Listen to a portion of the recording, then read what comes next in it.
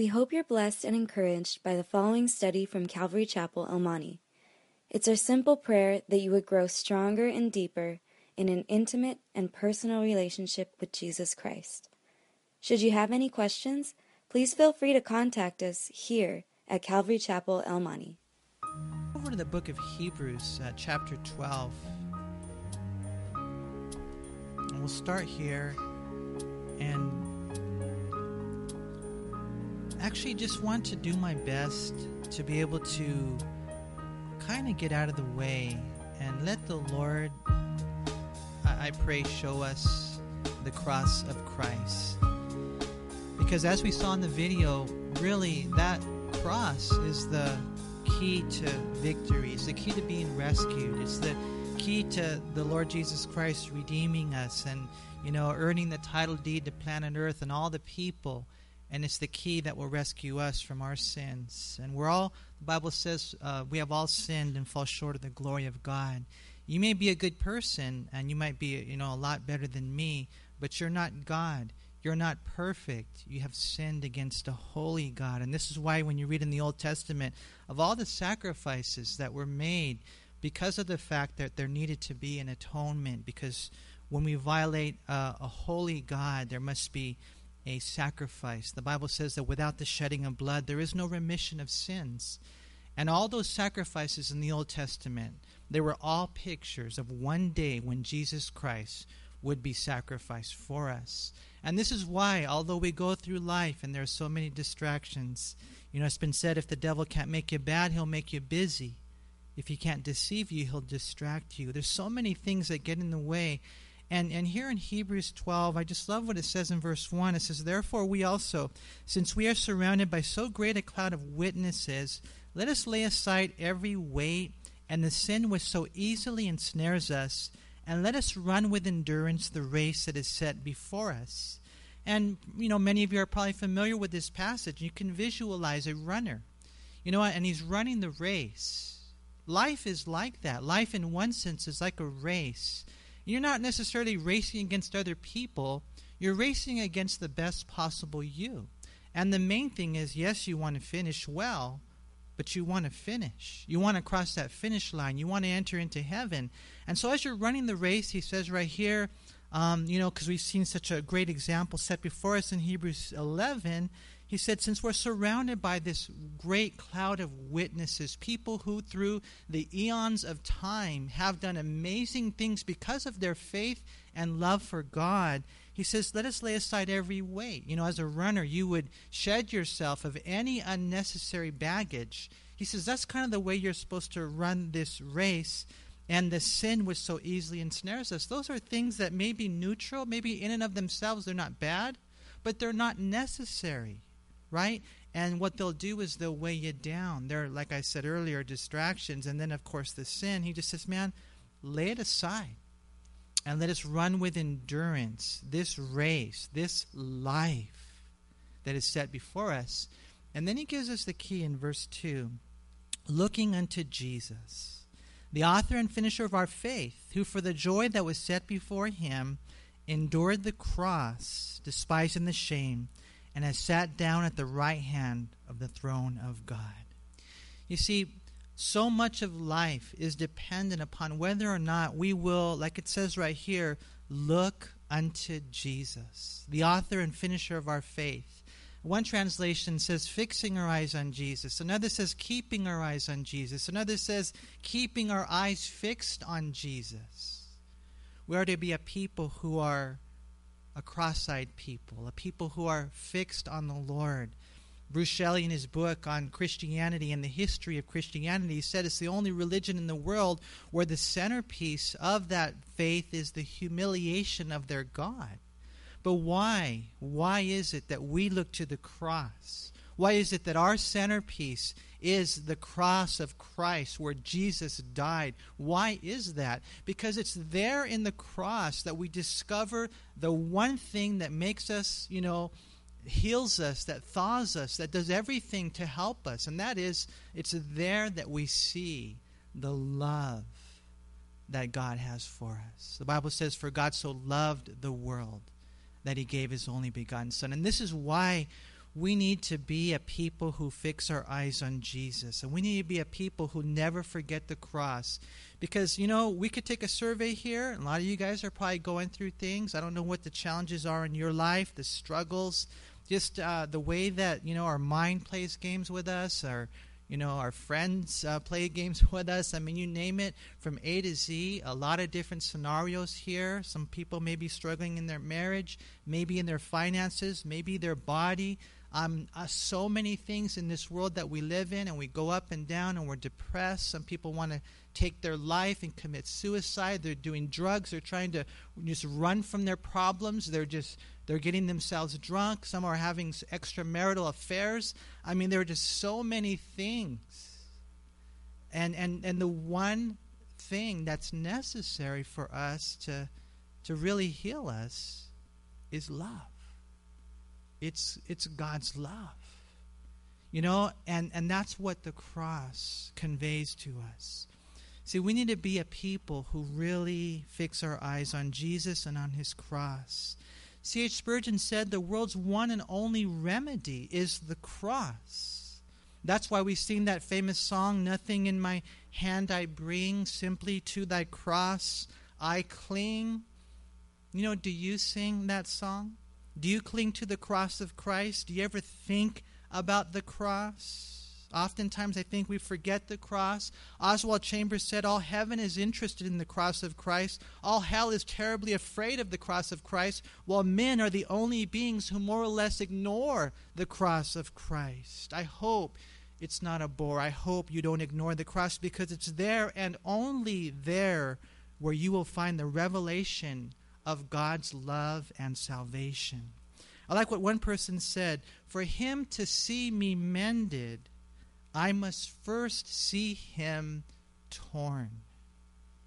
And if you want healing in your life, if you want that fullness, that satisfaction, that salvation, what life is all about, if you want your heart, your life, your soul mended, if you really want that, then first you must see him torn. Can I ask you a question? Do you see him torn? Do you see the cross of Christ? It's so important that you do, because if you do, you will discover the only remedy for life, and that is the love and salvation of Almighty God. I think I've mentioned to you guys probably 1,000,000 times that the symbol of love, what does the world say? The symbol of love is a heart, right?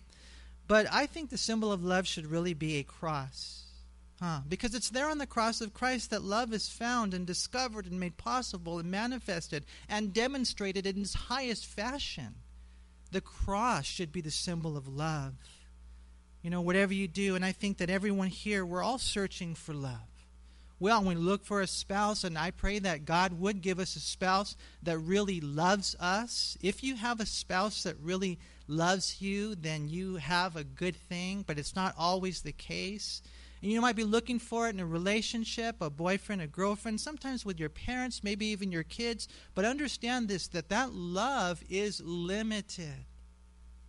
See, when you look to the Lord for love, I want to encourage you to know that it's there you'll find it. Don't go looking for love in all the wrong places. My wife always tells me that, or faces. Man, we have to look to the Lord himself. And I pray that today I could just ask you that question. Can you see him? Can you see Jesus on the tree of Calvary for you and me? Can you really see him there and dying for you? All your sins you ever did, past, present, future, they were all laid on him. Can you see what God has done? He went through so much for us, and I just kind of want to I'll throw out some scriptures, and if you're taking notes, I want to encourage you maybe to write them down. Maybe later on you can go home and look them up, or just however the Lord would lead you. Maybe you might be led to go home and watch The Passion of the Christ, or maybe one of these movies about Jesus. I think that would be a great way to finish your Good Friday. But he went through so much for us. You guys remember in the Garden of Gethsemane? Do you remember the story there? The hematidrosis, that's what doctors call it, when blood begins to gush out of your sweat glands. That's what happened to Jesus as he was praying. And he said, "Father, if it's possible, let this cup pass from me." And he prayed 3 times. And in his humanity, Jesus did not want to go to the cross. And in his deity, he was, I don't know what the right word is, but he was thinking of this moment in time when he would be separated from his Father. And in his humanity, he didn't want to go, but the Father said, "Son, you have to." If there's, any other way to heaven, because some people say, well, there's multiple ways to heaven. Then why did Jesus have to die? He said, "Father, if it's possible, let this cup pass from me. But not my will, but thy will be done." I mean, if there was another way, if you could go through Buddha or Muhammad or some other way, if you could go to heaven by being a good person, then the Father would not have had to send his Son to die on the cross. He would have said, okay, follow that guy or do this or do that. I would never give my Son if it were not necessary. I don't even think I could do it. I don't have that kind of love, but I know God does. And God gave his Son. The cup was there, and he drank from the cup. And we need to see how much he went through for us. There in Gethsemane, Jesus prayed, and they came, if you remember, and they arrested him. And Jesus was then taken first to Annas, the ex-high priest, according to John 18:12 through 13. And this man was the former high priest. He was taken out of power by the Roman government. But it was then that the beatings began upon Christ, according to John chapter 18, verse 22. And then he was then taken to the house of Caiaphas, the current legal high priest appointed by the government, where some of the elders and scribes were gathered together. Altogether, Jesus went through 6 trials. There were many false witnesses, and they weren't getting anywhere because they really had nothing to say. This man had done no wrong. But Caiaphas took matters into his own hands. And then he asked Jesus, he said, are you, tell me, answer me, are you the Son of God, the Son of the Blessed? And Jesus said, it is as you say, and you will see the Son of Man coming in the clouds of glory. It was at that point that the high priest tore his clothes, and he said, blasphemy. And he sentenced Christ to death. Then they began something that they did throughout the night and even on into the next morning. They spit in his face, the Bible says. They blindfolded him, and then they began to beat him. Okay, now if you got a blindfold on, that means you don't see the punch coming.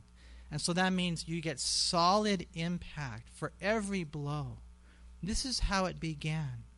Immediately following this, as Jesus was being led away in the wee hours of the morning, it's interesting, right after Jesus was sentenced to die from the high priest, after he had been beaten, spit, and mocked upon, as he's being led away, right there and then, he looks to the side, and guess who he sees?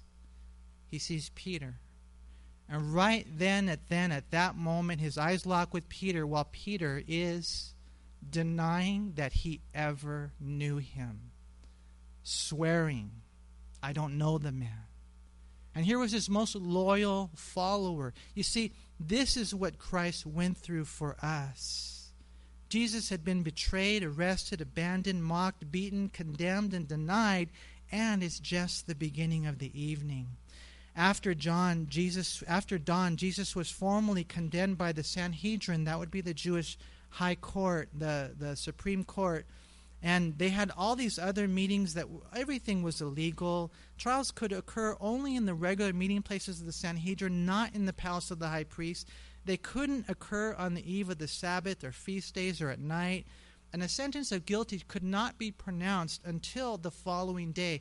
All these things they violated in their injustice towards Jesus. But it didn't matter. Once again, they condemned Christ to die. But since they themselves didn't have the authority to carry out the sentence of death, they took Jesus to Pontius Pilate, we see for the first time in Luke chapter 23, verses 1 and 2. But now when they take him to Pontius Pilate, the charges have changed. No longer is the accusation blasphemy. Now the charges are trumped up to say that Jesus claimed to be the human king of the Jews, supposedly forbidding others to pay taxes. Now when Pilate examined him, he found no fault with Christ. And when he found out that Jesus was from Galilee, what he did was he took him to Herod. He sent him to Herod. according to Luke chapter 23, 9 through 11. And when Jesus went to Herod, he didn't say a single word. Imagine that. Not one word. Herod was really excited to be able to talk to him. He wanted Jesus to perform or do some type of miracle. But Jesus didn't say a single word to him. Why? Because he knew that his heart was not interested. And then we read in Luke 23:11 that Herod, with his men of war, treated him with contempt and mocked him and sent him back to Pilate. So Jesus was then sent back to Pilate for the second time, according to Luke 23, verse 16. And if you guys remember, Pilate was trying to get off the hook, to not have to make a decision. And there's a lot of people like that. You know, they hear about Jesus, but in one sense they think, well, you know what, I don't really have to make a decision. I'll just kind of live my life and die. Well, if you make no decision, then you've made a decision. You got to choose Christ. Pilate tried his best, man, to wash his hands, to get off the hook, to not make a decision, to not be responsible. But it wasn't going to be an easy thing to do.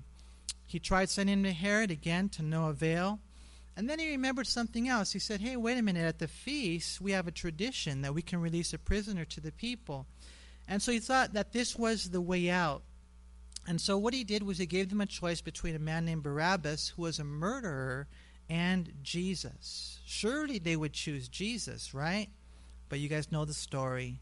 They chose Barabbas. And what did they do? Then they sent Jesus to be crucified. And this is where, you guys, it begins. I remember the first time I told, my girlfriend that I loved her. She didn't believe me. And you know how that is, right? If you tell someone you love them, does that prove that you love them? No, huh? Especially you girls, you need to know that, okay? Some guy tells you he loves you. Doesn't mean he does. He's got to prove it, right?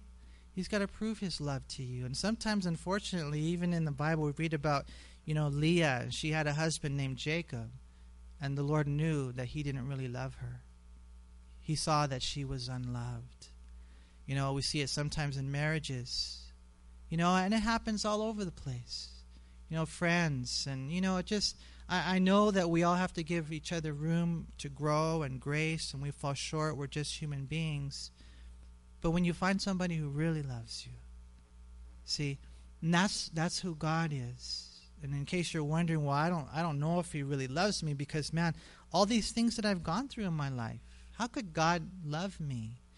And this is where we look to Calvary. This is where we look to what he went through in order to save us from our sins. When you see the whole thing, and now Jesus is about to be physically beaten, it says in Luke 23, and then if you read John as well, that they flogged Jesus. How many of you here have seen The Passion of the Christ, just out of curiosity? Were you guys able to watch that flogging? That was real hard to look at. That happened to Christ, and even much more so. The flogging, during the flogging, a victim was tied to a post, leaving his back entirely exposed. And the Romans used a whip called a flagellum, which consisted of small pieces of bone and metal attached to a number of leather strands. And the number of strikes, we don't know how many times they struck Christ. We know that in Jewish law, they would limit it to 40 or 39 to prevent excessive blows. But we don't have the case in the Roman government. There was no law that put any limits on the number of blows given. But during that flogging, the skin was stripped from the back, exposing a bloody mass of muscle and bone. Extreme blood loss occurred from the beating and weakening the victim, oftentimes to the point of death. See, this is what Jesus went through.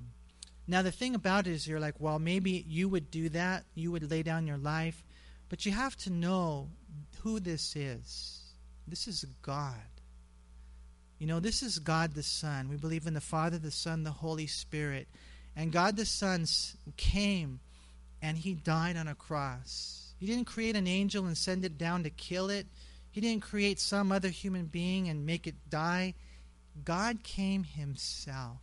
Jesus came and he suffered in such a fashion. Afterwards, they crowned him with thorns, a crown that probably covered his entire head. It wasn't more than likely a ring that we normally see. And there were thorns 1 to 2 inches long that were then beaten into his head. Isaiah chapter 50, verse 6 gives a little bit of insight. It says, I offered my back to those who beat me, my cheeks to those who pulled out my beard. I did not hide my face from mocking and spitting. Isaiah 52:14 tells us something so important. It says, just as there were many who appalled at him, his appearance was so disfigured beyond that of any man, and his form marred beyond human likeness. Let me share something with you. When Christ went through the beating, behind every blow was the devil. You see, there's nothing to even begin to compare with what Christ went through. The Phoenicians, the Carthaginians, the Romans, what they did was they took crucifixion and they perfected it to offer the maximum amount of pain for the maximum amount of time.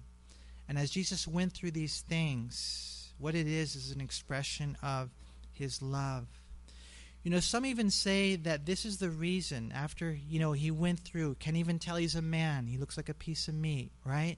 Some even say that this is the reason that after Jesus rose from the dead, that they didn't recognize him that easily. It's interesting. I don't know if you guys ever thought about this, but, you think of the scars of Christ. What do you normally think of? Normally we think of the scars of Christ being on his hands and his feet, right?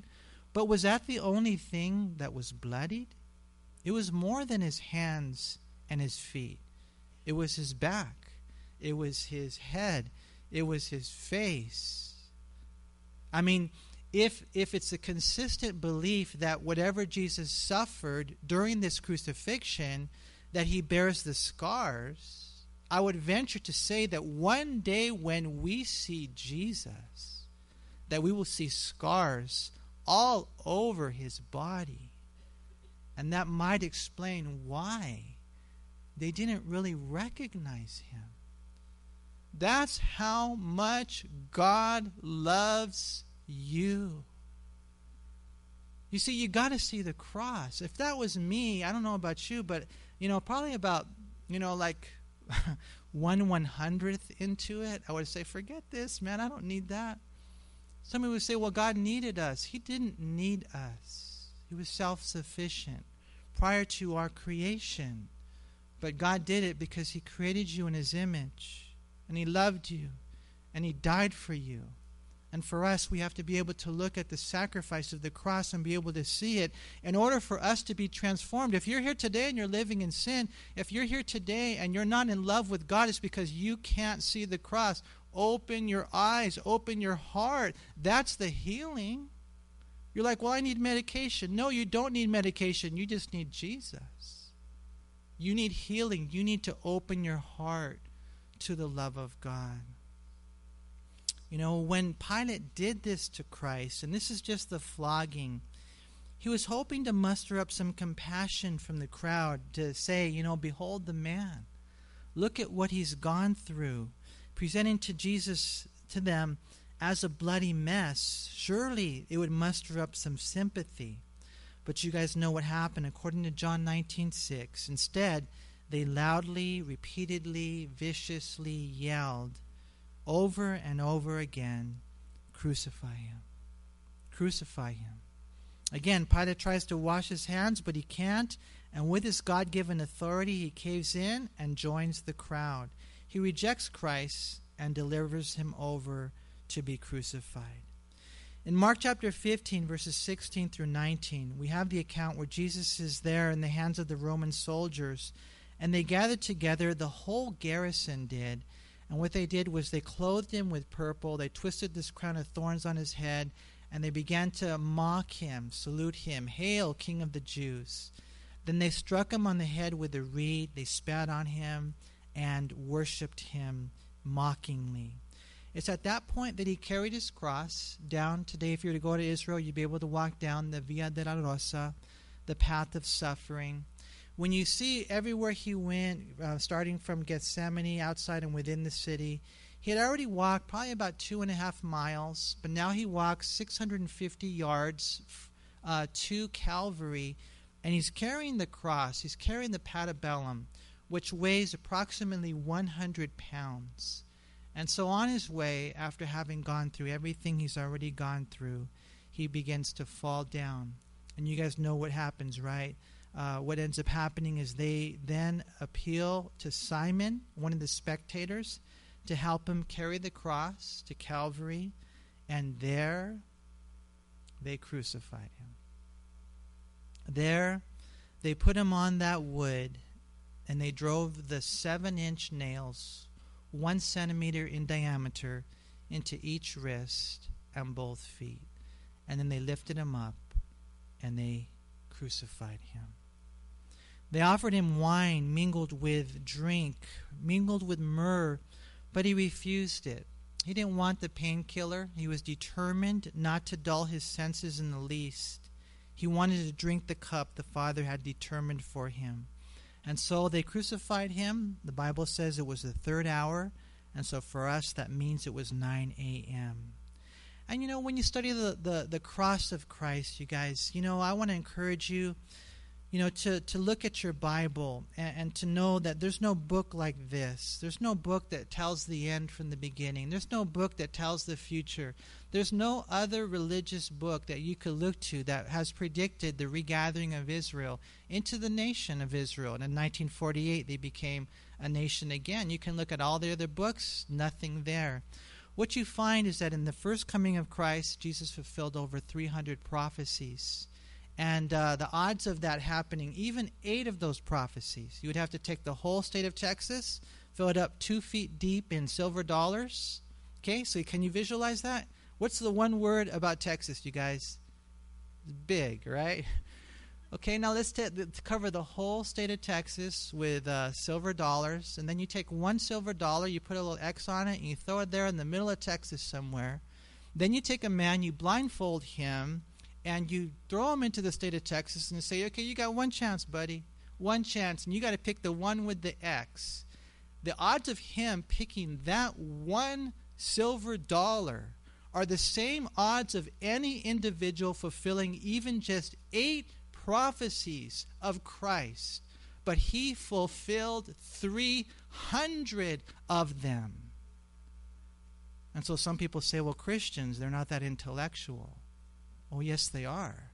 They're very intellectual. We have examined the evidence, just like Simon Greenleaf, who is the dean of law at Harvard University, and we have come to believe that Jesus is indeed the Savior of the world, that we are not here by evolution and random chance, by a series of fortuitous occurrences, that we are here with a God who made us. He gave us a purpose. We strayed, we went our own way, we sinned against a holy God, but He made a way by dying on that cross for us, and He has proven it beyond a shadow of a doubt by fulfilling all these prophecies. And you guys know what's going to happen on Sunday, right?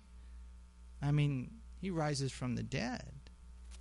I mean, you try it on your own. Houdini said he could do it. I'll do it. I'll rise. No, sorry, buddy.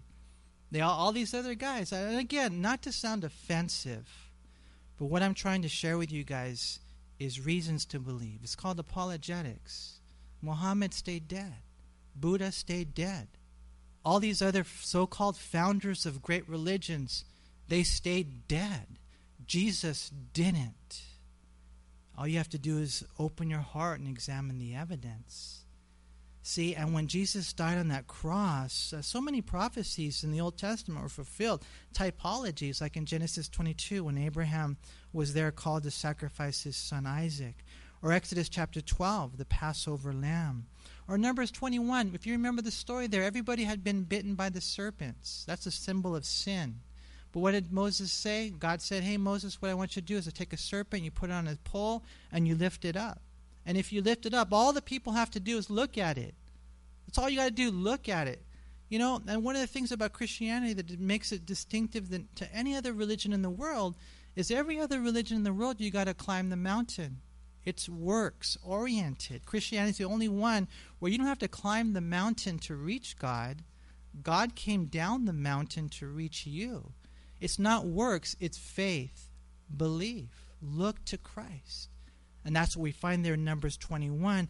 Jesus said in John 3:14, and as Moses lifted up the serpent in the wilderness, even so must the Son of Man be lifted up. It's interesting. Before crucifixion was ever invented, in Psalm 22:16-7, it says, they pierced my hands and my feet. The whole psalm is about the cross of Jesus Christ.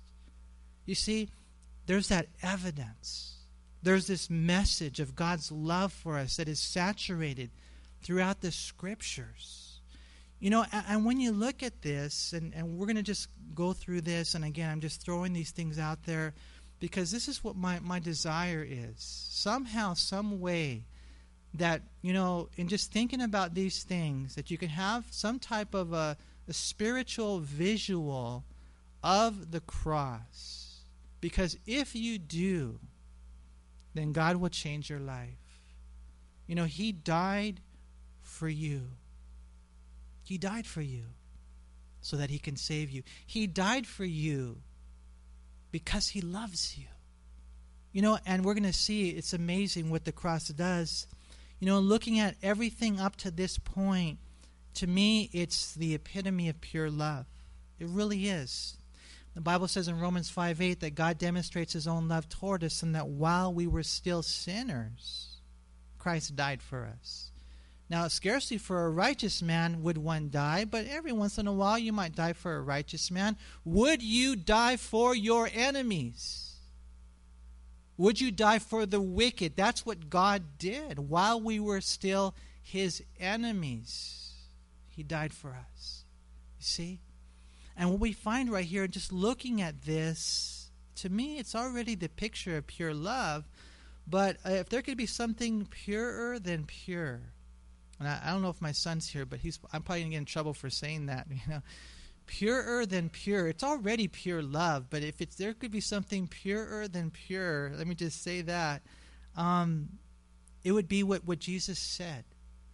The very first words after they nailed Him to the cross, after everything they had done, after they lifted Him up and they put it in the hole, and there He is 7 feet high, 3 feet off the ground where His feet. The first thing He said is, Father, forgive them. Father, forgive them. And I would just say, like, what? You know? I mean, do you know what's going on?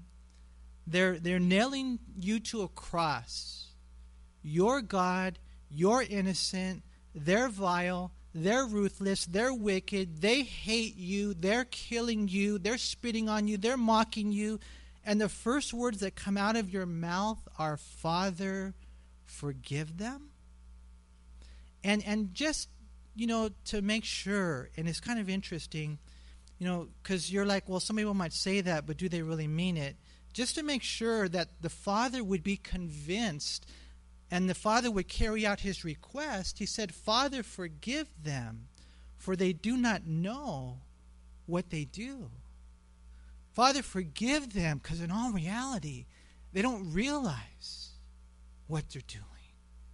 He really wanted them to be forgiven.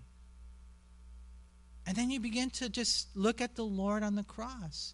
When He's there on the cross, the religious leaders are walking back and forth. And, hey, if you're the Savior, you know, come down from that cross. And then we'll believe that you're the Messiah that's supposed to come. He said He saved others. Himself He cannot save.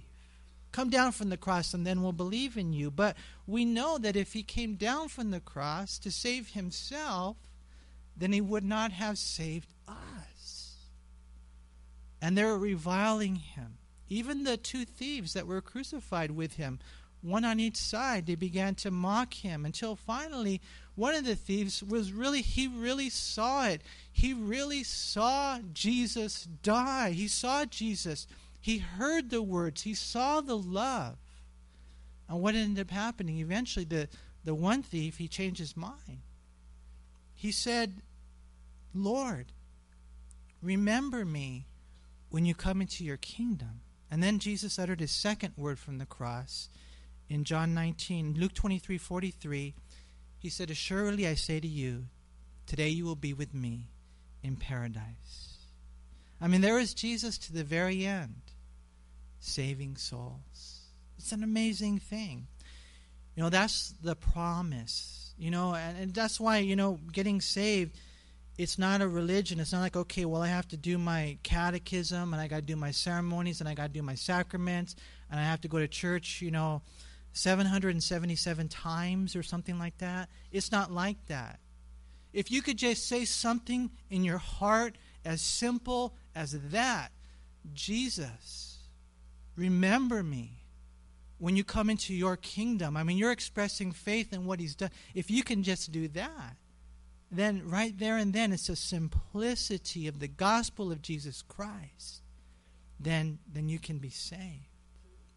You know, when Jesus was on the cross, the third word he said is found in John 19:26 through 27. When Jesus saw his mom there, you know, and there he is dying on the cross, but concerned about others. And he saw his mom, and he saw John, and he said, hey, you know, woman, behold your son.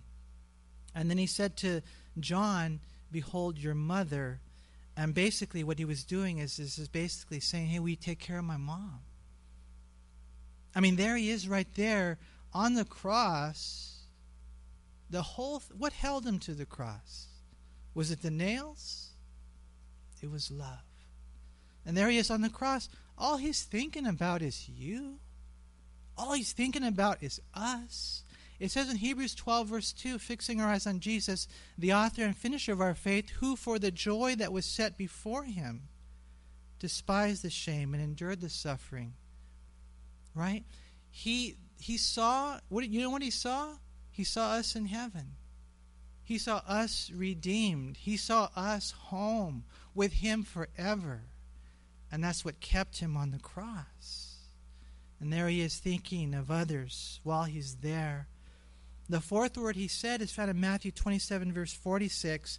It was about the 9th hour. Okay, so the third hour is 9 a.m. What's the 9th hour? I want to get you guys thinking now.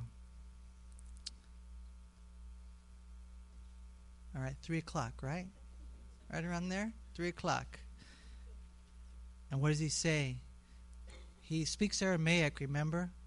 Eli, Eli, lama sabachthani. You guys know, anybody here know Aramaic? Some of you here do, huh? My God, why have you forsaken me? And it was at that moment in time Jesus bore all our sins, all the things we've done wrong, all the times you were disrespectful to your parents, all the times you told a lie. Maybe you beat somebody up, I don't know. You did drugs. You had sex outside of marriage. You were cruel. You spoke to your kids in an unkind fashion. All the things that we've done wrong, all our sins were laid on him. And when our sins were laid on him, because you remember in the Old Testament, they would put their hands on the animal. It was a transfer of the sins and the guilt to the animal. Then they would kill the animal. You know, it was like this sentence that we didn't have the capacity to pay because we're not eternal beings. It's an eternal offense against an eternal God. Therefore, it had to be an eternal being to die for us. Jesus died for us, and he suffered the everlasting wrath of God. And on that moment of time, he was separated from his Father, who could not behold evil. And for the first time in all eternity, they were apart. And he was forsaken by his Father.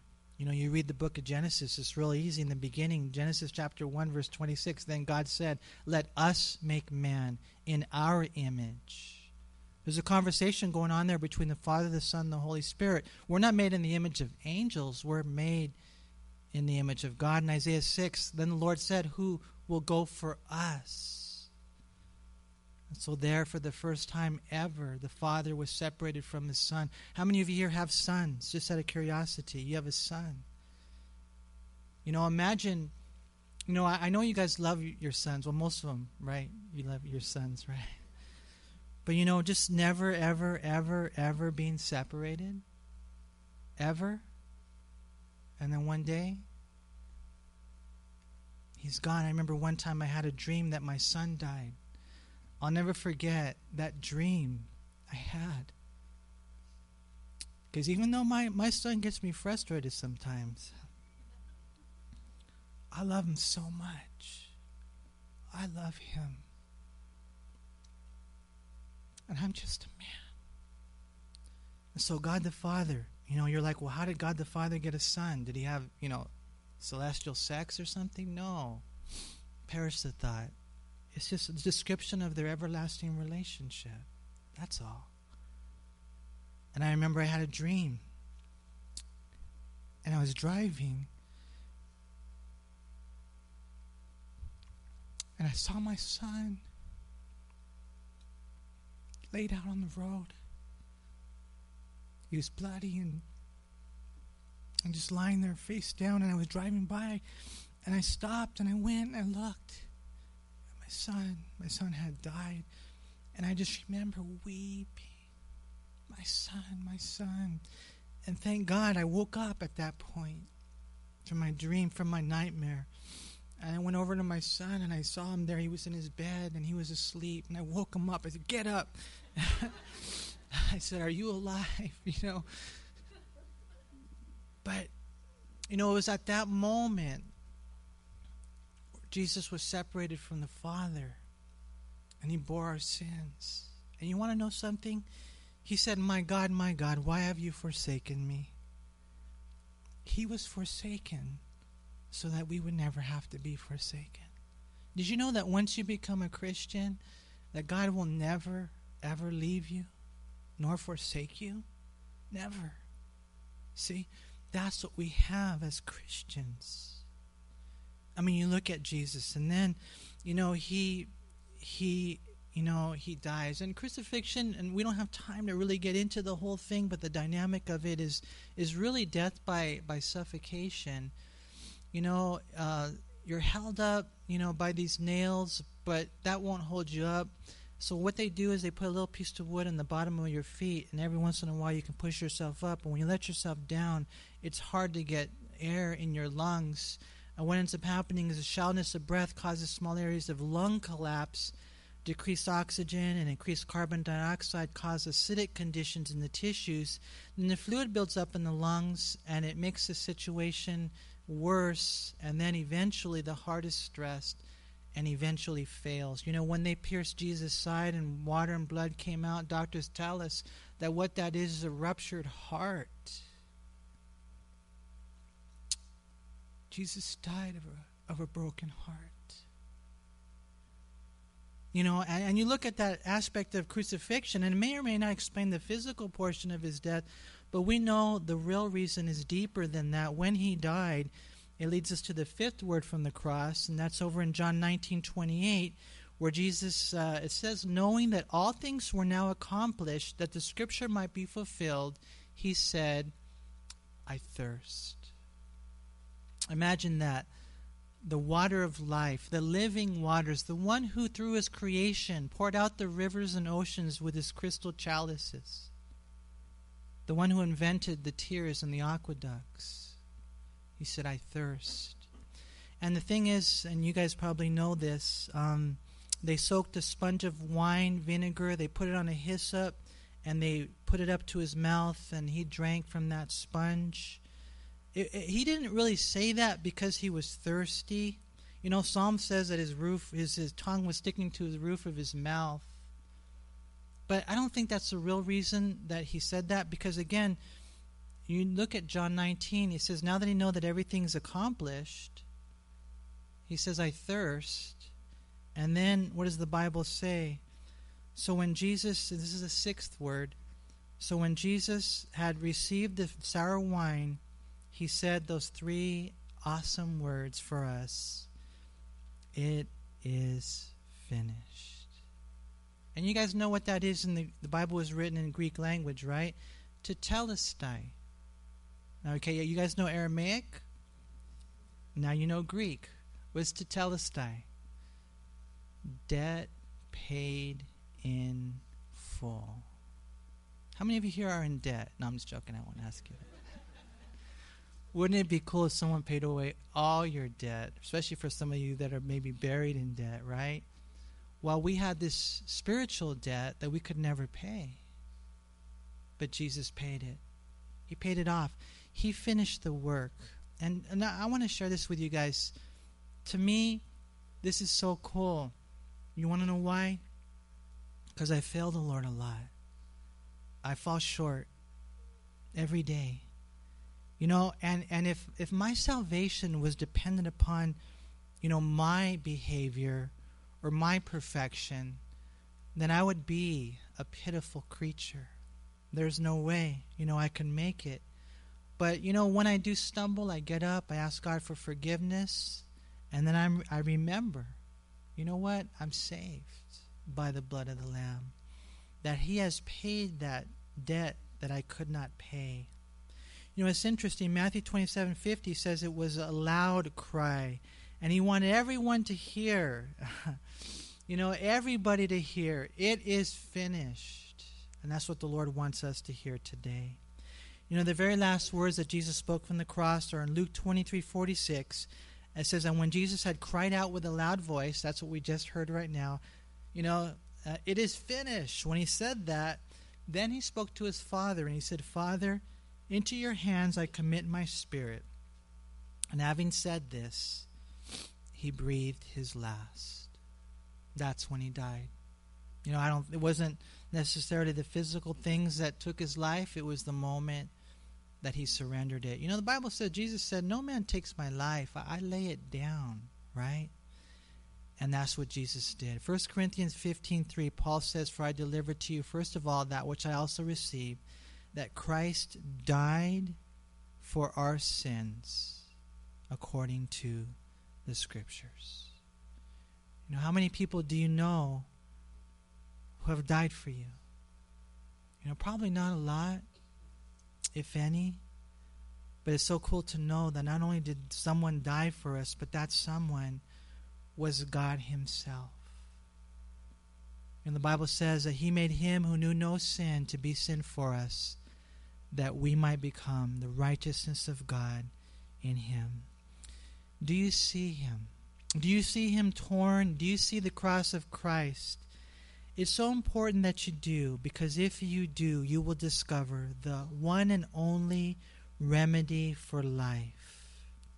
Let me just close real quick with 5 things I just want to share with you guys when it comes to love, because remember, the cross is a symbol of love. No more hearts, okay, you guys? No, I'm just joking. Symbol of love is the cross, okay? And, the world that we live in, they're starving for love. A lot of them don't even think we can find love. I read this quote by Johnny Depp, and I felt so sorry for this guy. He said, the only creatures that are evolved enough to convey pure love are dogs and infants. And I felt sorry for him. I said, man, where's God? And where are the people of God who are trying to love? Let me share with you 5 ways the cross is a work of love and salvation. Number 1, what the cross does is it starts love. It starts love. 1 John 4:10 says, and this is love, not that we love God, but that He first loved us and sent His Son to be the propitiation for our sins. How did love start in the human race? It has its start in God's heart. Jesus was crucified, the Bible says, even before the foundation of the world. And what we see is in that cross, God's love was set in motion towards the human race. The Bible says that God is loved, 1 John 4:8. And what we find is that God loves us, not because of who we are necessarily, but because of who He is. He is a lover. How many of you, I just out of curiosity, have you ever gone out to your car, turned the key, and it didn't start? You ever done that? It's a bummer, huh? Every once in a while I'll put my lawnmower or whatever, my weed whacker, and I'm like, you just bang it on the ground a couple of times, and no, it doesn't start. It doesn't start. For some people, love, it never starts because they don't see the cross. Second thing after starting love is showing love. I think Henry mentioned this, or one of the verses, in 1 John 4:9, "In this the love of God was manifested toward us, that God has sent His only begotten Son into the world that we might live through Him." So this is how it was manifested. This is how it was shown when God sent His Son. Number 3 is proving love.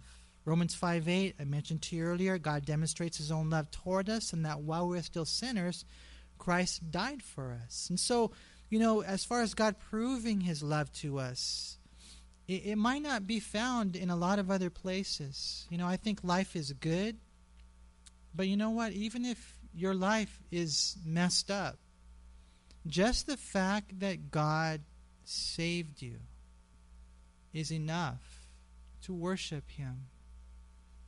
See, why? Because He's proven His love. He's shown His love. And then what ends up happening, number 4, is then we begin to know what love is. We begin to know love. 1 John 3:16, "By this we know love, because He laid down His life for us." You see, now we begin to realize what love really is. When we understand that love is not a feeling. Sometimes you get a husband and wife and they say, well, we don't love each other anymore. You don't. Why? Because, I don't got butterflies. And they're gone. All he does now is he comes home and he watches sports. He wants supper. He goes to work. He doesn't pay any attention to me. I don't love him anymore. Then you don't understand what love is. Love is not a feeling. Love is actually a commandment. Love is unconditionally, sacrificially seeking someone else's highest good, expecting nothing in return. That's what pure love is. And as we look at the cross and what God did for us, we begin to find that, wow, that's how love works. It's not me feeling it. It's not them earning it. It's not me doing something so that I might get something back. It's unconditionally, sacrificially, seeking their highest good, expecting nothing in return. It's like looking at somebody and you don't even look into their eyes to see the reflection of yourself. All you do is you see them and nobody else. See, that's how we begin to know love. And then the last one is giving love. And that is found in John 3:16. "For God so loved the world," the Bible says, "that He gave His only begotten Son, that whoever believes in Him will not perish, but have everlasting life." Many of you here have done that, huh? You guys believe in Jesus? You believe that He came, He died for you, He was put in a grave, and He rose again. And you're willing to turn from your sins, all those things. You're like, what are sins? Is that fun in life? No. Sins are all those things that are toxins and destructive to you. That's all God wants is the best for you. Husband and wife to be able to stay married for the rest of their life and not have, like 40% of men have, an affair. People who have a desire to raise their children and to take them all the way to heaven to do what's best for them. So you turn from your sins and you trust in Christ. And what ends up happening is God saves you. Why? Because Jesus has proven. He said, "I am the way, the truth, and the life, and no one comes to the Father except through me." I don't really have the words, to communicate to you. How old am I now? Let's see. I was born in 66. I don't know. I'm like 46 or something like that, Sometimes I wish I could talk, sit down and talk with all the different age groups. Hey, do you guys go through, what's a midlife crisis or whatever? I don't know. Someone was talking to me about that. Hey, maybe, Manny, that's what you're going through is a midlife crisis. I don't know. I don't know. All I'm saying is that, a lot of things happen. You look to different, accomplishments for affirmation. Life can go up and down. and you can find yourself maybe even stressed or depressed. And what always brings me back? You want to know what is my anchor? You want to know what my plumb line is? It's the love of God. I just come back to the fact that God really, He does love me. And what ends up happening is God does a work. And that's my prayer for you. I'm not saying that we can shield you necessarily from the hard times or from the mental, gymnastics that take place in your heart. But if this truth can be planted in your heart, then I believe it will be an anchor for your soul. And it will carry you through all the difficulties in life. You see, that's what Good Friday is all about. It's all about that cross. And we saw it earlier, where He's rescued society. One day all these evils will be gone. Every wrong will be made right. Justice will prevail. And there will be a heaven. Society will be rescued. Not only does He rescue society, He rescues individuals. But that's a choice that you have to make. Will you take the evidence for what it is? Will you understand where it leads? It leads to not a religion, but it leads to a relationship with God. Christianity is really the only religion in the world where you can have a relationship with God. And I figure, man, if I can have that with people, how much more so can I have that with God? You guys remember that poem? And I'll close with this. One Solitary Life. Speaking of Jesus, it says, He was born in an obscure village, the child of a peasant woman. He grew up in another obscure village where he worked in a carpenter's shop until he was about 30 years old, when public opinion turned against him. He never wrote a book. He never held an office. He never went to college. He never visited a big city other than Jerusalem. He never traveled more than 200 miles from the place where he was born. He did none of the things usually associated with greatness. He had no credentials except himself. He was only 33 when his friends ran away. One of them denied him. He was turned over to his enemies and went through the mockery of a trial. He was then nailed to a cross between two Roman thieves. While dying, his executors gambled for his clothing, the only property he had on earth. When he was dead, he was laid in a borrowed grave through the pity of a friend. 19 centuries have come and gone, and today Jesus is the central figure of the human race. And the leaders of mankind's progress, all the armies that have ever marched, all the navies that have ever sailed, all the parliaments that have ever sat, all the kings that have ever ruled, put together, have not affected the life of mankind on earth as powerfully as this one solitary life. Why is that? You guys know, huh? Because Jesus is Lord. Jesus is the King of Kings. Jesus is God. Jesus is the Savior of the world. And I pray that tonight, for those of us who do know the Lord, we could just stop and contemplate this cross. Let that love sink in. Think of Him. Worship Him.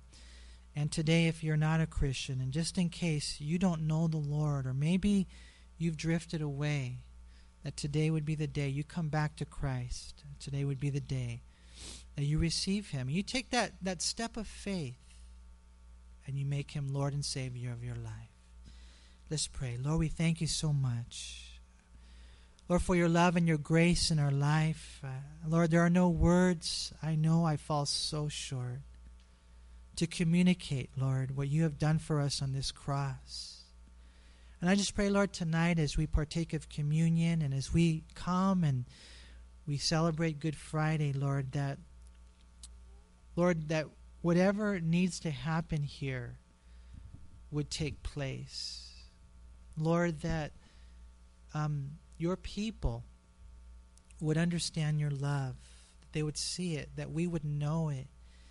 And Lord, that if there's anyone here tonight who doesn't know You, they're not really born again, that tonight, by your love and your grace and your power and your Spirit, Lord, that they would be saved, that they would know that you are this God who loves us, holy and beautiful.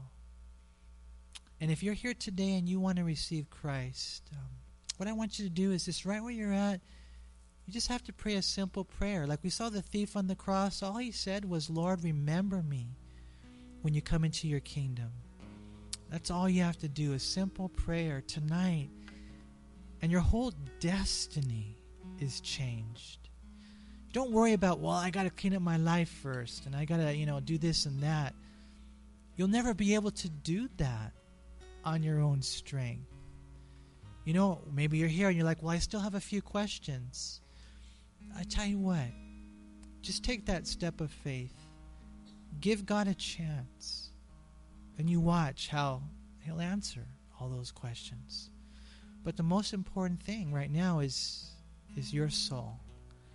And this is why Jesus died. And so if you are interested, if you want the Lord, just pray this prayer in your heart. Something like this.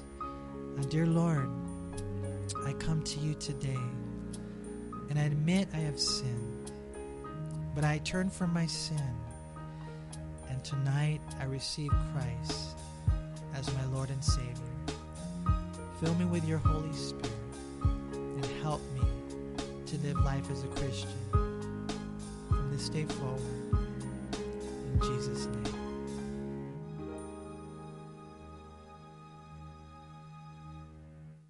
We hope you were encouraged by this study. If you have any questions, please call us at Calvary Chapel El Monte at area code 626-454-3414. Remember that Jesus loves you.